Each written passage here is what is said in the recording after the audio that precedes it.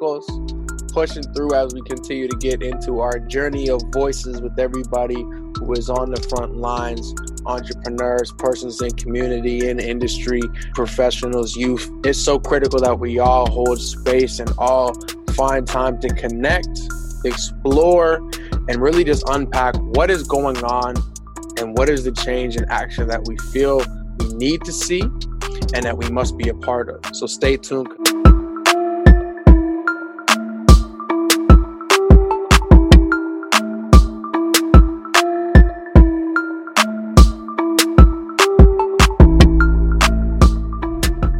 I have to officially say, appreciate you giving some of your time and energy, especially with everything that's going on, to give us some insight, give us some knowledge, and let us know what's going on where you are and with your life. So I guess, just diving right into it with the who, obviously I know you as Tawfiq Ali, but, the whole name is Hasnia, so get it all in there.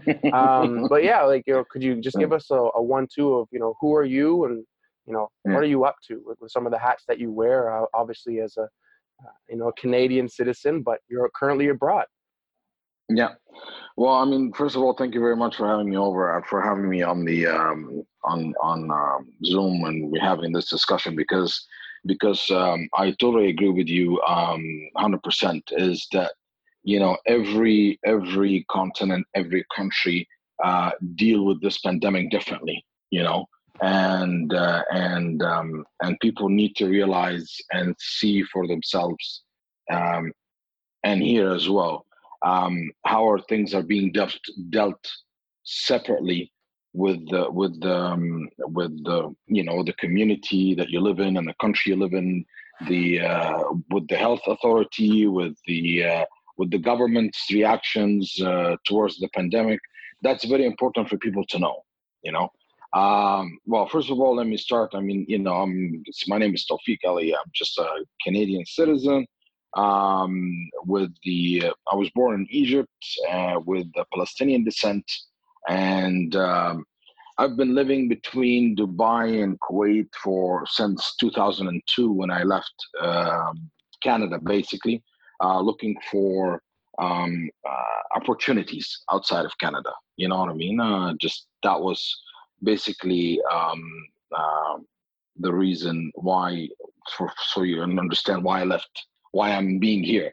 It's just I was searching for new challenges, new opportunities, and as you rightly said, just wearing different hats and trying to adapt to the lifestyle and that I'm living in. Since 2002, my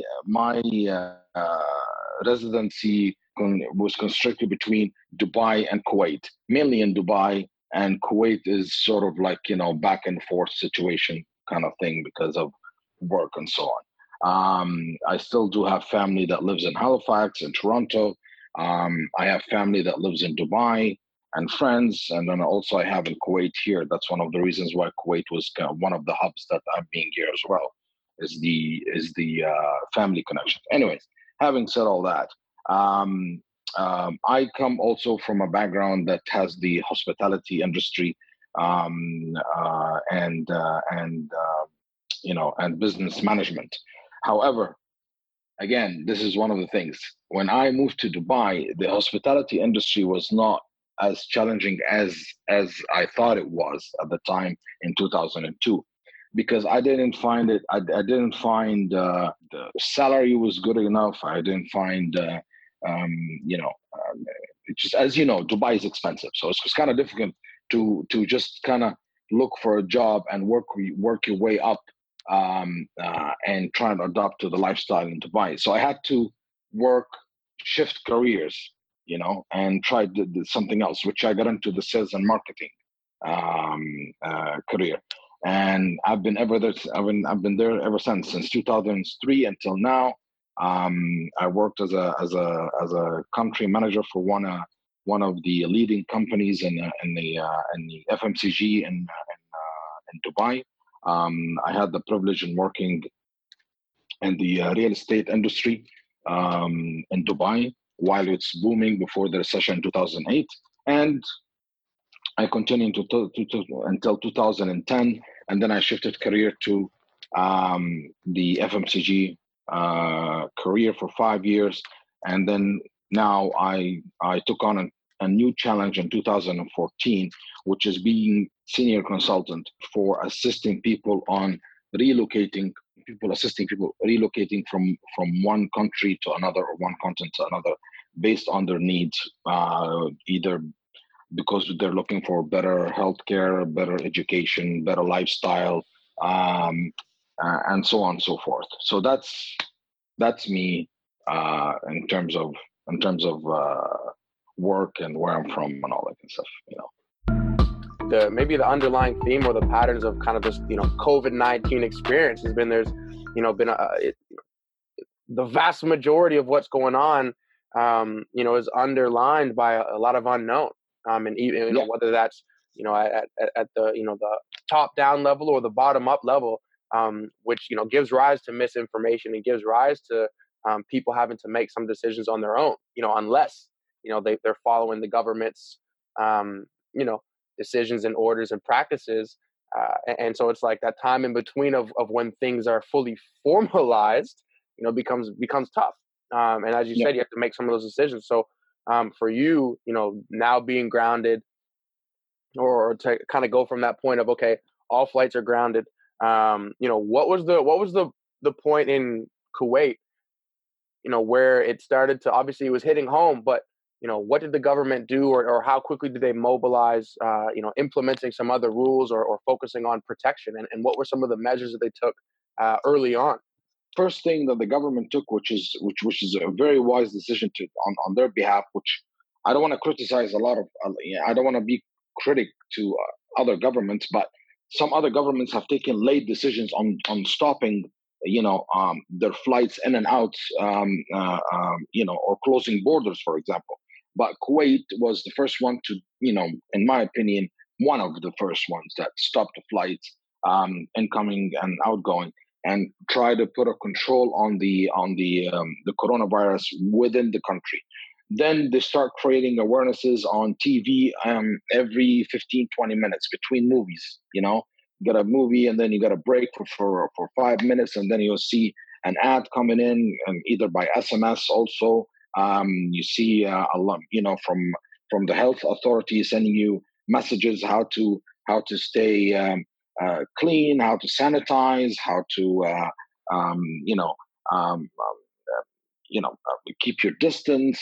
They've done a lot of commercials and a lot of ads in the beginning, but once the government or the health authorities start announcing those things, that you have to do with social distancing, the wearing the masks, sanitizing, wearing the gloves, and you got the health authority and the government is looking at what's people reaction, on the streets. Basically, that's what it is. This is where it comes down to. So the next step they took is, we're just gonna, they have delayed until they've announced for educationally for university and schools that they will resume back in next September, late August, early September. That's when the schools were going to start, because again, they don't want crowdness, because learning from the disease, social distancing is a very, very important fact of not spreading the disease. And so that's also another measure that was the second step, So it was grounded flights, and then a lot of commercials, a lot of ads, SMSs, and then the third thing was the schools. Fourth thing they did is they imposed curfews, and even when you go to the supermarket, when you go to the supermarket, you're not allowed to go in without masks and gloves. And you got someone right at the in front of the supermarkets, all wearing like a suit with the a temperature gun, and before you go in, it just kind of like taking your temperature, And if your temperature is high, it doesn't let you in. You just go check your nearest hospital. Um, so there was a lot of awareness in terms of what the government has done, and also now the other thing too that they're doing, that they have again sending SMSs with a certain number, if you and they tell you the symptoms of the COVID-19. If you feel this and that, if you feel that you have high temperature, sore throat, you can't taste, or you can't smell very good or something like that, your food, or you can't eat or test, you can just call, and let them know your symptoms. And it depends on the severity. It's either they'll tell you to come in for a testing, or they can send someone to pick you up, you know. And so again, it was all about social distancing, but it was just taking into steps. And then after that, they start stopping all the shopping centers. They close all the shopping centers around the city. The beaches all closed. You're not even allowed to walk on the beach, let alone swim. You know what I mean? That's not even also allowed. Another thing they have, it's every day. The government, whenever there's a loophole, they find immediately the next day they announce it over. It's either by the newspaper or on TV. For example, 3 weeks ago, they said no kids are allowed in the car. We canceled schools because we want their kids to be at home and be safe. So why would you want to have your kids be in the car and take them outside? You know what I mean? So if anybody has kids in their car, and a police car driving by, boom, you're fined. You're gonna get a hefty fine. If you're walking around without any gloves or masks, you get a fine. Not more than 2 people are out in the car. Those are all the steps that are they're being taken by the government and the health local authorities to prevent as much as they can the spread of the COVID-19. You're not in a situation where you do have the savings, or the vast majority of people are impacted. Kind of from what you've been able to tweak of your routine, what are some positives that you would say would be beneficial for people to do? Because obviously, this is a transition, and so one of the things about a transition period is the level of support you have, the level of connections you have with others, your headspace about what's going on, right? So if people are starting to have an understanding of, okay, well, this is a longer term game, that means you have more ability to start putting some things in play, as you said, taking more strategic risks. What are a few things that, whether it's the things that you've done, for this long haul, as this COVID-19, stretches from, right now into, the next couple quarters? People must right now they have to take this moment and really sit, and everybody has to look at their business model, whether he's an employee or self-employed, an entrepreneur, because I'll give you an example. If you work in the travel and tourism industry, you better look for another job. I'm sorry to say it straightforward as it comes, Andreas. I'll give it to you straight as an arrow. Someone is has a job in the tourism industry that's shut down for at least, we're not looking at a tourism industry to be in place for another year and a half, at least, or even 2 years. So can someone who works in the tourism industry can be out of a job for 2 years? So that's what I'm trying to tell you. So people will have to sit and think over with themselves, what am I going to do next? You have to read and connect the dots and come up with your own conclusion, and I'll, for again, airlines, same thing, got hit hard. Local restaurants are getting hit hard. So it's going to be a lot of challenges coming in ahead. It's not going to be easy. People need to be patient, understanding. But my concerns when it comes to the community impact of COVID-19 is very stressed out of your mind. You know what I mean? And And that's why when we see in some of the cities, where do we see that? In DC or something like that recently? People just went outside and says they just went against the lockdown. I don't know which state it is, but anyways, they went against the lockdown a week ago, because people they're out of jobs, they're out of money, you know, and if they don't have savings, people are not going to abide by the rules. They're going to say, I'm just going to get out, do whatever I want to do. I want to get out and do whatever I want to do. I'm start taking courses to update myself. So I'm doing a plan B. And that's what people need to do. Right now, for example, I'm just giving an example. Just right now, if I'm working in the hospitality industry or the flight or the airline industry, that's my profession. But what can I do while I'm at home as a plan B? If this was to fail, how can I back myself up right away? You still got responsibility, you still got a family to support. A person needs to think where they are right now, and they need to be really realistic with themselves. Is my industry going to recover immediately after this? Am I going to be okay? Am I going to have a job after this? And the person who's doing that, he's the only person that has that answer for themselves. He or she have that answer for themselves, and they have to be realistic. Going in and doing training, working out, and all of these things, that you're speaking to a wider opportunity. It's not just a plan B, but it really sounds like you're talking about evaluating where you're at and figuring out how you fit into this new space. Because I feel, one of the things that really is going to come to light through this, and it kind of changed my perspective, I guess, putting that lens on it. But at the end of this tunnel, if we're calling it that, there will be a paradigm shift fully. We're going to be in a new space, in a new environment, globally. And so this kind of, window is a lot of unknown uncertainty, a lot of movement, a lot of change. But by the end of this, there's going to be something very grounded, and it's going to be a different space, a different environment with different needs. So as you're talking about that, if somebody's trying to be, brutally honest, whether they're older or younger, whether they have family or not, part of the challenge in being home is, you're alone with yourself, you're alone with your thoughts. If you have family or loved ones you have to support, so whether they're siblings or kids, that's also part of the challenge, because now you have to deal with them.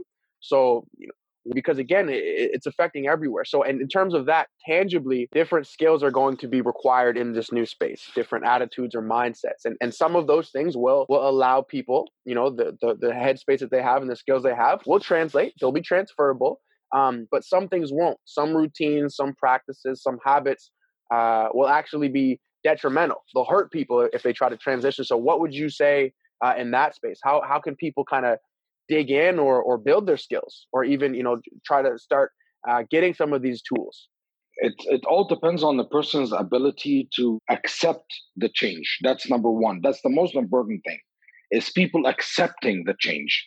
If people are resisting and they're saying, no, I cannot accept this, no, things are going to be okay, they're shooting themselves in the foot. If they think that this after 5, 6, or maybe a year from now, things will be back to normal as it is right now, they need to think loud and clear of a contingency plan on how to enhance their skills for something different if they have to. A situation where it comes back to that. We're in a transition. So the first thing, you got to acknowledge this is a transition. This is a different change that's happening. There's phase that we're in. And then it's like, 2, you have to take stock of kind of what you've been doing, what you've been up to. And then 3, how can you take action? Like, what does action look like on your terms? So if I have a degree, if I have a skill set, if I have different access to whether it's information or network or different things, but starting to figure out how they can take action in taking those next steps. If you want to say it's a sprint, this is a 400 or 800 meter sprint. Mm-hmm. Otherwise, it's longer. And so, again, that means we have to pace ourselves. But the start is just as with everything is critical. And so we're months into this. So some people, have had to change or adjust or get the self-care in, and that's critical. You have to get the self-care, have to set boundaries, figure out what the routine is. But then what comes next is that maintenance piece. What else can I do? Where else do I need to focus? COVID-19 is a river. There's a strong current, and you're either in there trying to tread water, saying, listen, eventually the current's going to stop or the water's going to slow down. The other option of just kind of, all right, well, let's stop paddling. Let's just see where this takes us, see how it holds in. And then the other side is, all right, listen, I gotta figure out what side of land is closer. And I got to start figuring out how I can start swimming in that direction because people are taking action. Coming back to that question, the transition of people and what they need to do is just they really need to, use the time to think about their own lifestyle. And also they need to see what is not feeling right in their lifestyle right now at this moment. To me, I feel there's something is not right. So what am I going to do about it? You know what I mean? So what doesn't feel consistent anymore? Is it considered being considered the environment, the job, the political views, the friends, the lifestyle? This all things have to be kept in mind. You know what I mean? And you have to evaluate every and each one of them separately. To be able again to come up with your own conclusion. And you gotta be again, you gotta connect with the moment. That's very important. You gotta connect with the present moment, and you gotta feel the energy. Just connect with the present moment, and you're gonna feel how you can gain the energy from the people around you. Because negative vibes right now is the least that you want to have in a household, especially if you are the head of the household.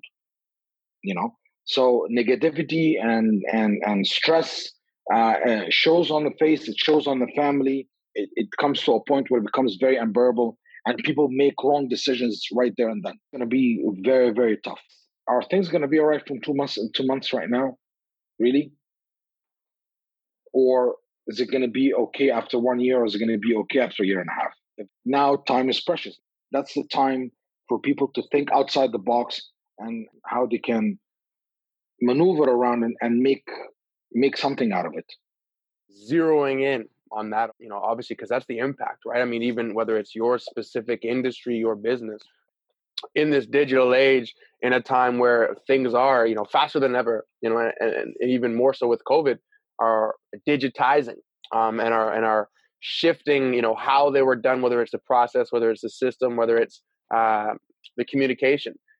That's different in this digital medium. So what are some of the challenges and what has that looked like for you in your space with the industry, with what's been going on and the changes that have had to be made? And of course, there's still that uncertainty of, okay, well, we've been in it for a couple months, a few months, but what is that horizon? So what are some of the challenges been for you? I don't personally qualify for whatever the government financially offers, except for the locals. So I have to survive on my own savings basically until this pandemic is over, which until now we don't know how long. The lack of financial resources also, it's a lot of restraint on my business, and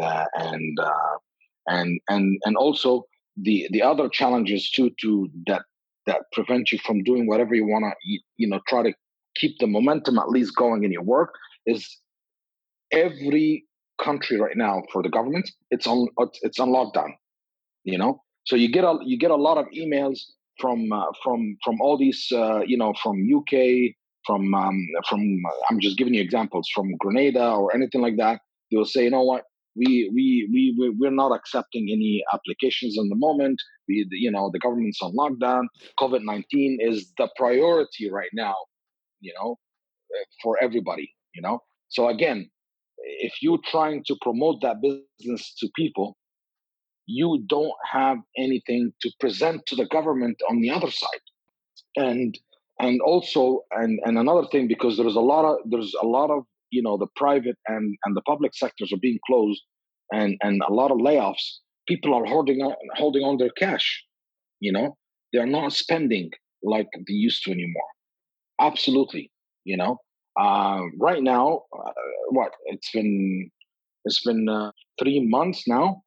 Maybe I used my car 3-4 times. You know what I mean? Just being out. So it's just kind of like it's just your entire work and your entire daily work that you're doing is on a complete hold. Um, So there are a lot of challenges when it comes to between the curfews, the government lockdowns here, and other governments. People that wanting that business right now, they also reevaluating themselves. Am I ready to make a move to invest so much money to go to this country, or relocate, or relocate myself? You know, uh, as long as they don't have a vaccine or a cure for that pandemic, you are not going to see a full-fledged business going on anywhere in the world. And that's going to depend on certain sectors of the business that will do good. Some of them will do very bad, you know, and that's going to end up, it's going to end up with a huge recession, you know, and that will need government involvement. Government needs to be involved. Banks needs to be involved to assist the small and medium size companies. You know, um, even large corporations right now are looking for bailouts. Airlines. I just read it the other day: $250 billion bailout for airlines. You know, it's a huge number. You got Virgin Airlines the other day. And they've announced a full bankruptcy. 16,000 employees are out of jobs. You know, Well, that's in Australia. Yeah, some things going on, right? And as you're saying, it's impacting, and the more we go into this, the more uh, I believe, but also we already begin to see. The further we go into this, the more we actually see in terms of the real impact. Once this first happened, everything closed up. Okay, well, we can't have it. So some local businesses or persons were maybe the first ones to say, "Listen, we're closed indefinitely. Not sure, what this is going to look like." But as you're saying, then you can play the waiting game for a few weeks, but especially whether it's in the restaurant or the meal, some of these service sectors, which are heavily reliant on gatherings, which are heavily reliant on person to person. That's a very big challenge because, as you said, if we're looking at a end of 2020 into 2021 timeline, that's quarters. That's not just a quarter or part of one. That's the whole cycle, which is very much so, as you're saying, like that's an impact on many levels. So kind of zooming back out a little bit, because we're touching on kind of the economic. So on, even I'm thinking like the community, as well as maybe the region level. So we're kind of talking about how that's looking. People are having to stay in their communities, kind of being more within that. So what is that looking like when you kind of zoom out? Well, when it comes to community, there is a lot of frustrations among the community because, again, when you're talking about a lot of job layoffs, that put a lot of pressure on a lot of people. Um, um, and when you see that people are being in a lockdown or curfews for quite a bit for a long time, that also put a lot of mental pressure on themselves. You know what I mean? Especially for a person who has a family. I mean, by all means, whether it's one person in the house, that's a mental pressure being alone, or even having a family, that's also a mental pressure. Dealing with a wife and the kids and all that kind of stuff, and vice versa. Also, the wife and the kids being at home and can't leave and do their daily routine things that they used to do, which is schools and going for walks and going to supermarket freely. So definitely definitely that left some sort of a I wouldn't say a panic for at the moment, but concerns. It's the concerns are rising. You know, People are wondering. So okay, when are we gonna start getting back to work? Are we gonna getting back to work right away, or is it gonna be in phases? If you know what I mean, because I don't think if the government in decided in a couple of months' time to allow people to come back to work, for example, I don't think it's going to be a full-fledged going back to work. I think it's going to be in phases, because they're going to keep in mind the social distancing. Again, I come back to the same point. As long as we don't have a vaccine or we don't have a cure for it, the government and the law and the health authority will still take measures to make sure that social distancing is being applied, which is the big thing, that's the biggest thing that we have is social distancing. Um, all we have, if you look at it, Andreas, all we need to do is we need to connect. People need to do a lot of reading we have nothing else to do right now, but actually two things is spending time with the family. You gotta spend time with the family and understand their needs, because people are working, and that's an opportunity. So you can take that as an opportunity instead of being like, oh, what am I doing here? Just like, I need to be out. And secondly, you need to think about really within yourself, the industries that you're in. Do a lot of research. Is it with the recession? Because after that pandemic, it's not going to be it's not going to be fine and dandy. We're going to get into a very, very bad recession. Worse than the one happened in 1929, worse than happened in 2008, worse than the one that happened in 2013, and now we're going on this. I think this is going to be the worst recession ever, globally. That's my opinion.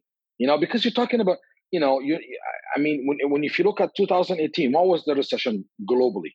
It was hit by banks, creditors, and real estate, right? In 2013, something similar to it. Now the pandemic, it's the entire industry. It's all the industry. Let it be the airlines, let it be hospitality, let it be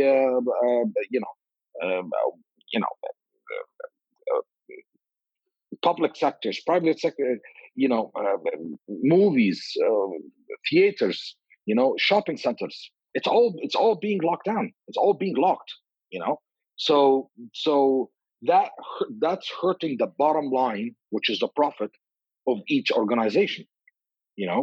And and and and if that was to be reopened anytime soon, it's not going to be at a full fledged, and people still going to be a little bit skeptical whether they want to, go out and spend as much as they want to spend before or not.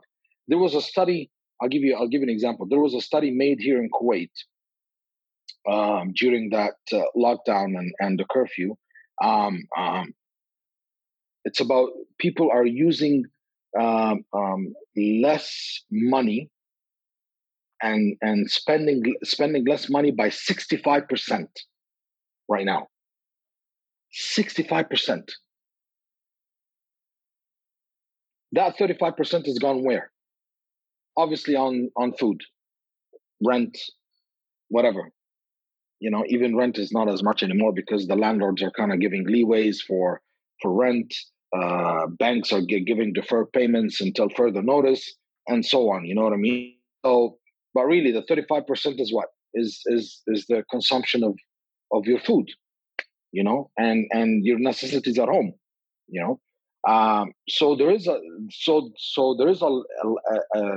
lack of cash, that it's being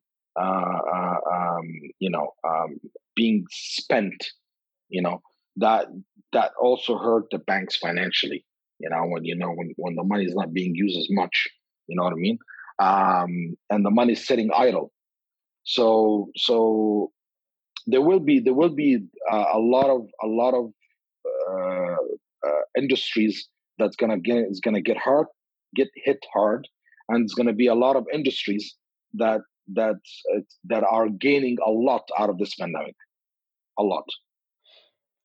No, I mean, as you're saying it again, like nobody's safe, right? I mean, just looking at some of the numbers, obviously China's is kind of the numbers that everyone's looking to, and we're not going to have the full picture, but their GDP, people announcing first quarters as nations, it's contracting, right? They're shrinking. So when you already have some of those numbers given, and you do have kind of the times or the timelines of, okay, listen, this hit China first, their GDP's already been affected, for quarter one. What does that look like for other countries who are, again, when you're playing this game of it is the long term. So the situation is going to be the longer nations stay in a situation of flux, the more impact there's going to be, right? As you said, like that a survey or the test and that data highlights less spending. And so as um, this continues to pick up and there's more unemployment or more laid off, that's kind of the balance of, as you said, scheduling things to reopen. Of course, people are very aware of what's going on in the states. As some states are kind of joining together to come up with phases of how they're going to reopen, what are the things that are going to be reopened. Some states have just kind of reopened a range of different services, which is interesting. But then you see, even uh, here in Canada, so Saskatchewan, I know, was one of the first kind of to announce that they were also going to kind of take on a scheduled approach to reopen things, and it would take over a few months. Here's a little bit different in Nova Scotia, where they're saying we're not looking at least that was the most recent kind of official thing that I heard. They're not looking at reopening and opening up those phases until June. So it's still another month, 2 months away from having that formal conversation. So it becomes very interesting, as you're saying, because a recession is a bold statement. And then on top of that, for it to be worse, or, obviously this is unprecedented, but for it to continue to pick up at a global scale where, again, you have airlines, even looking at Virgin Airways in that region, you potentially go from two competitors in a market or in an industry to one. So that's a wider impact. Not just some people are not going to have service if they're due to those flight paths kind of being canceled, but what does that do for price? The price point is going to shift if somebody has a monopoly. So there are other conversations that are going to come to the forefront because unemployment is one of those pieces. So as you're very much so highlighting, what else has that looked like, or even in terms of talking with the family in Dubai, how differently or how similar are some of those situations where the government is still has thing on hold, or are they considering to kind of whether in Kuwait or Dubai conduct similar rollouts or easing, or are they just, listen, we're going to be rigid until we have a better understanding, or at least what's been communicated? As far as I know, Dubai has eased off the curfew. At the moment, they've opened shopping centers. They've opened restaurants, and Dubai started just about 3-4 days ago. In Dubai. But again, it's with certain restrictions when you go into the shopping center. 4 per family when you go in. No children. Anybody below 12 are not allowed in. Anybody over age of 65 for the older seniors, they cannot go to the mall. When you go into a restaurant, maximum 4 people on the table in a restaurant. Of course, with keeping the distance from one restaurant from one table to another.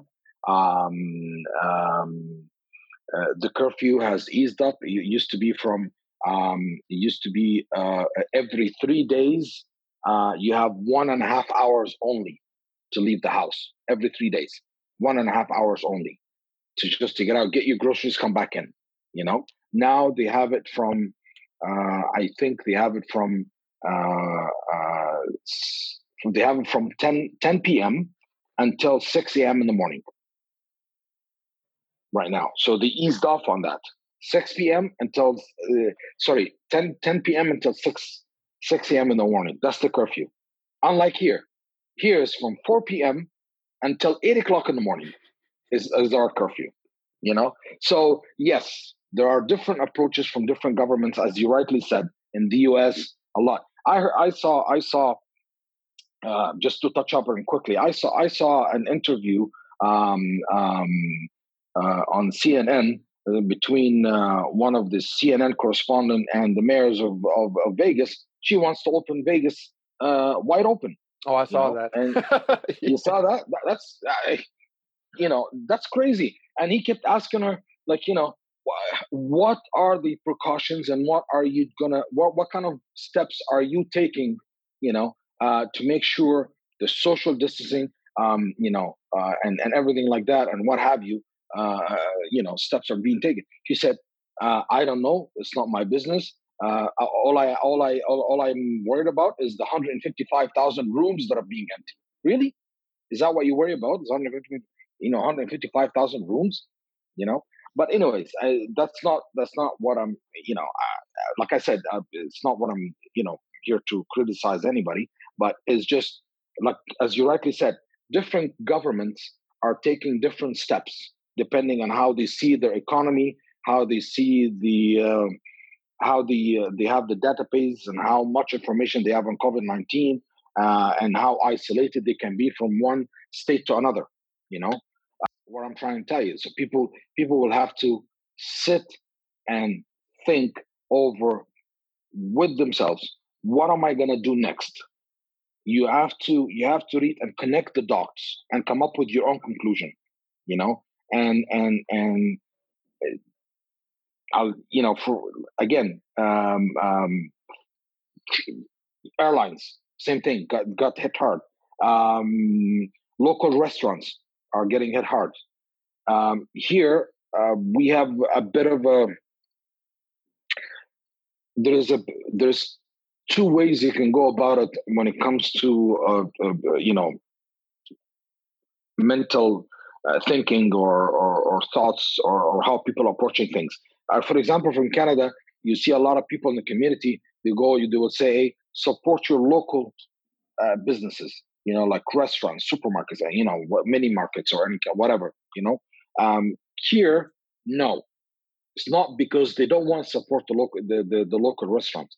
People are afraid of the COVID-19.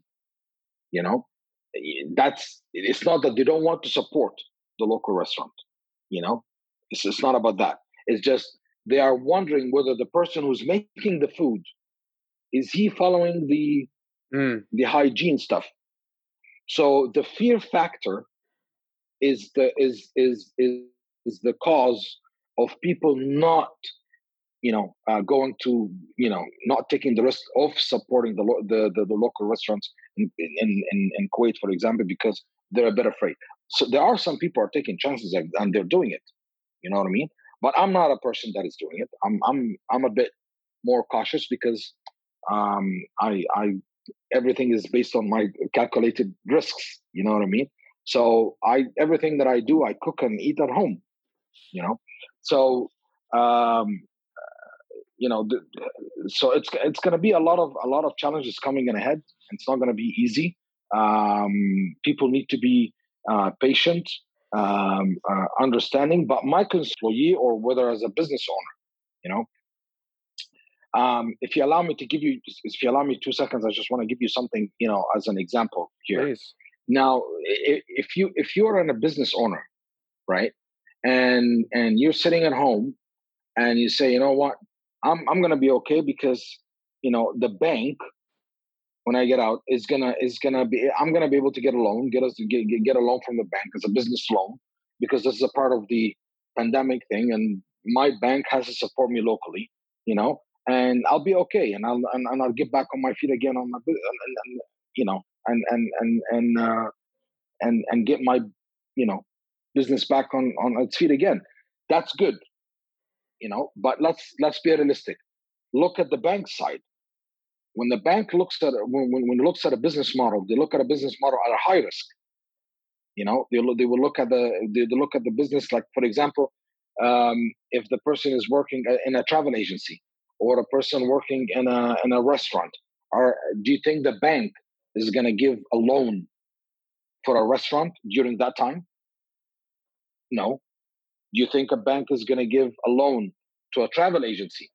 No, because nobody's gonna travel. Nobody's gonna no vacations. They're gonna be taken care of. You know what I mean? So again, people has to be realistic. You can't every person have to think of different method of breaking, of changing from where he is or she is now to what's their vision in another between 6 to a year from now. Uh, that's what they need to do. They need to do that.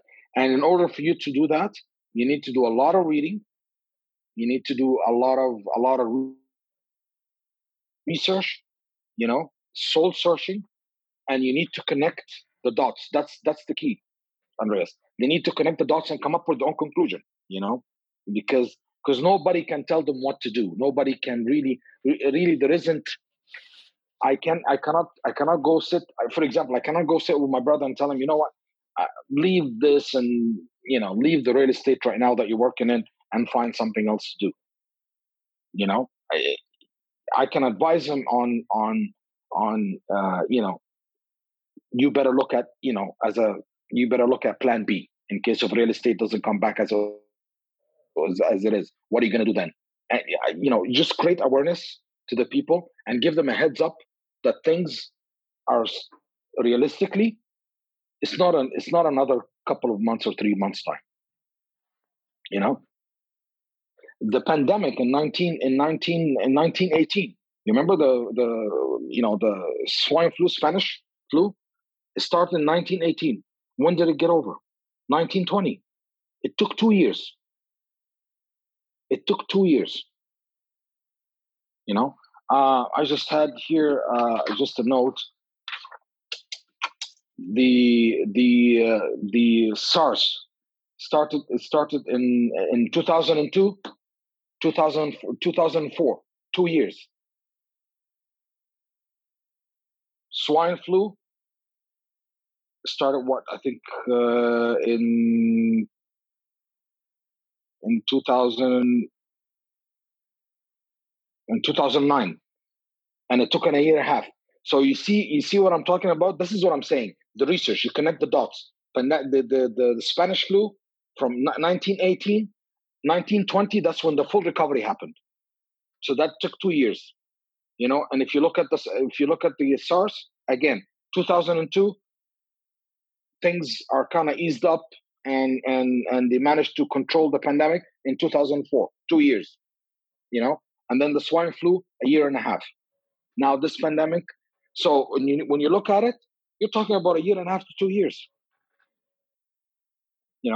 That's what I would that's what I want to bring in. I'm not trying to be negative, but again, being really realistic with your thoughts, is that's what's going to get you somewhere. But if you're really trying to, if you don't read, and you don't read history, and you don't connect the dots yourself, you're not going to be able to come up with your own conclusion correctly. Oh, and that's if that makes sense. No, very much so, right? And I think that's part of the other side of when you're able to take that step back and you look at nations who are kind of almost leading in this. Obviously, you have some of the seeing.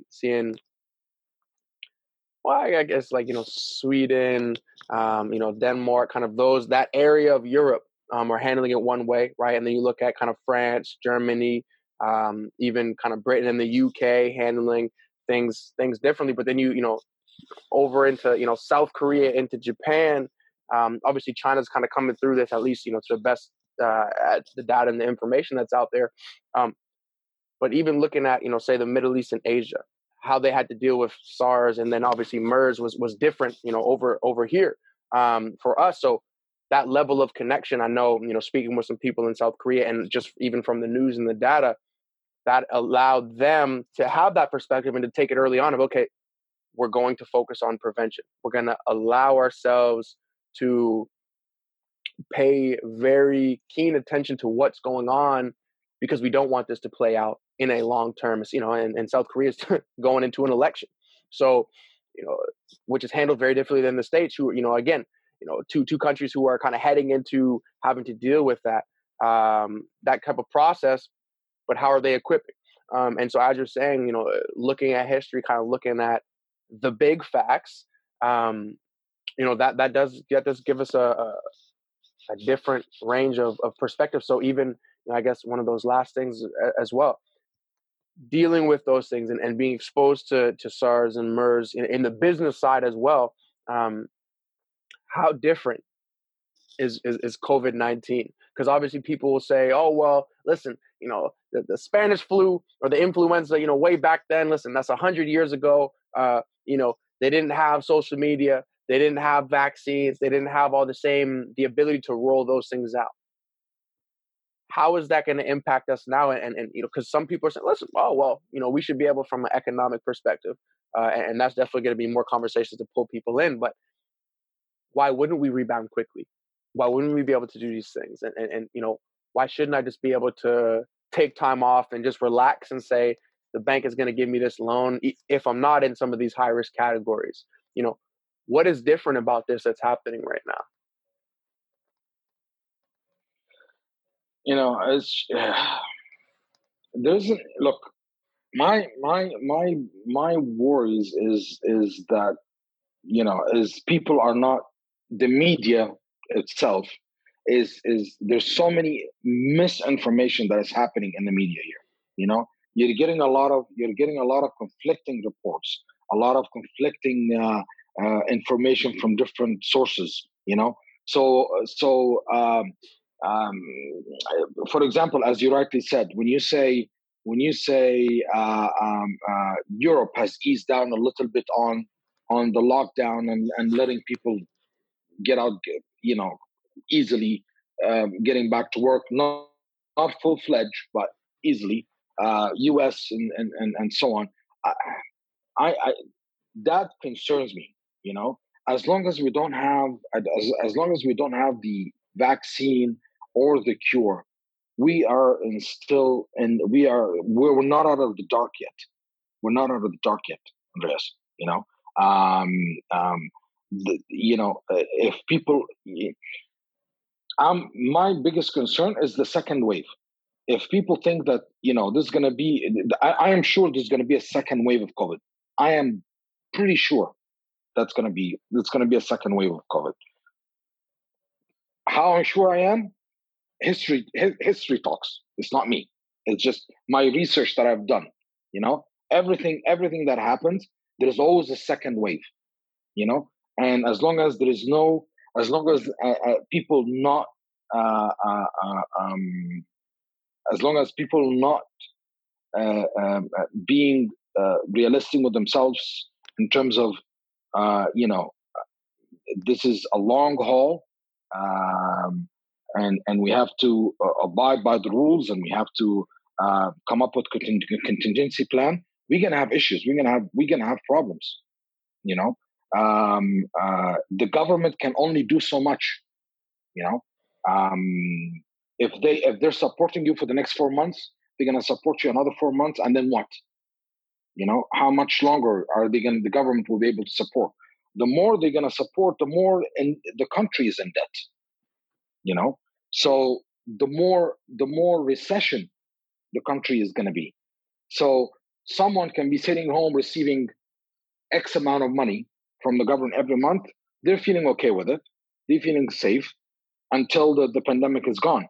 But they need to think beyond that. They need to think of the recession that's going to happen after this. That's what they need to think about. The government will be out of cash because they've already subsidized a lot of their money, a lot of their budgets that they were doing to enhance some sort of certain sectors in the country to, whether infrastructure or tourism or whatever. That money is being right now in the emergency save for the people to to fund them while this pandemic is over. But literally when it's over, this government is going to be broke. So they're going to have to find ways that for the recession, to overcome the recession. And the only way that this can be done. Look, you're gonna see a lot of changes, Andreas. I mean, you're not gonna see any more. That's my opinion. I don't think you're gonna see, for the time being, and how things are being globally after the pandemic is happening. If you notice, every country right now, it's on its own. If you notice, there's no alliances. Yeah, simply, but there's no alliances. The U.S. is in trouble. Canada is in trouble. Kuwait is in trouble, Dubai is in trouble, but right now everybody is holding on their own reserves for the people that are living in their home, right? So I think the major shift is going to happen, that you're going to see a lot of local companies being opened locally. Mm. You know, look at for example the masks. Look at the example of the masks. Masks is the simplest example. We don't have enough masks in Canada. There isn't enough masks to cover everybody that would it's needed. Now it's Kuwait. You know what Kuwait has done?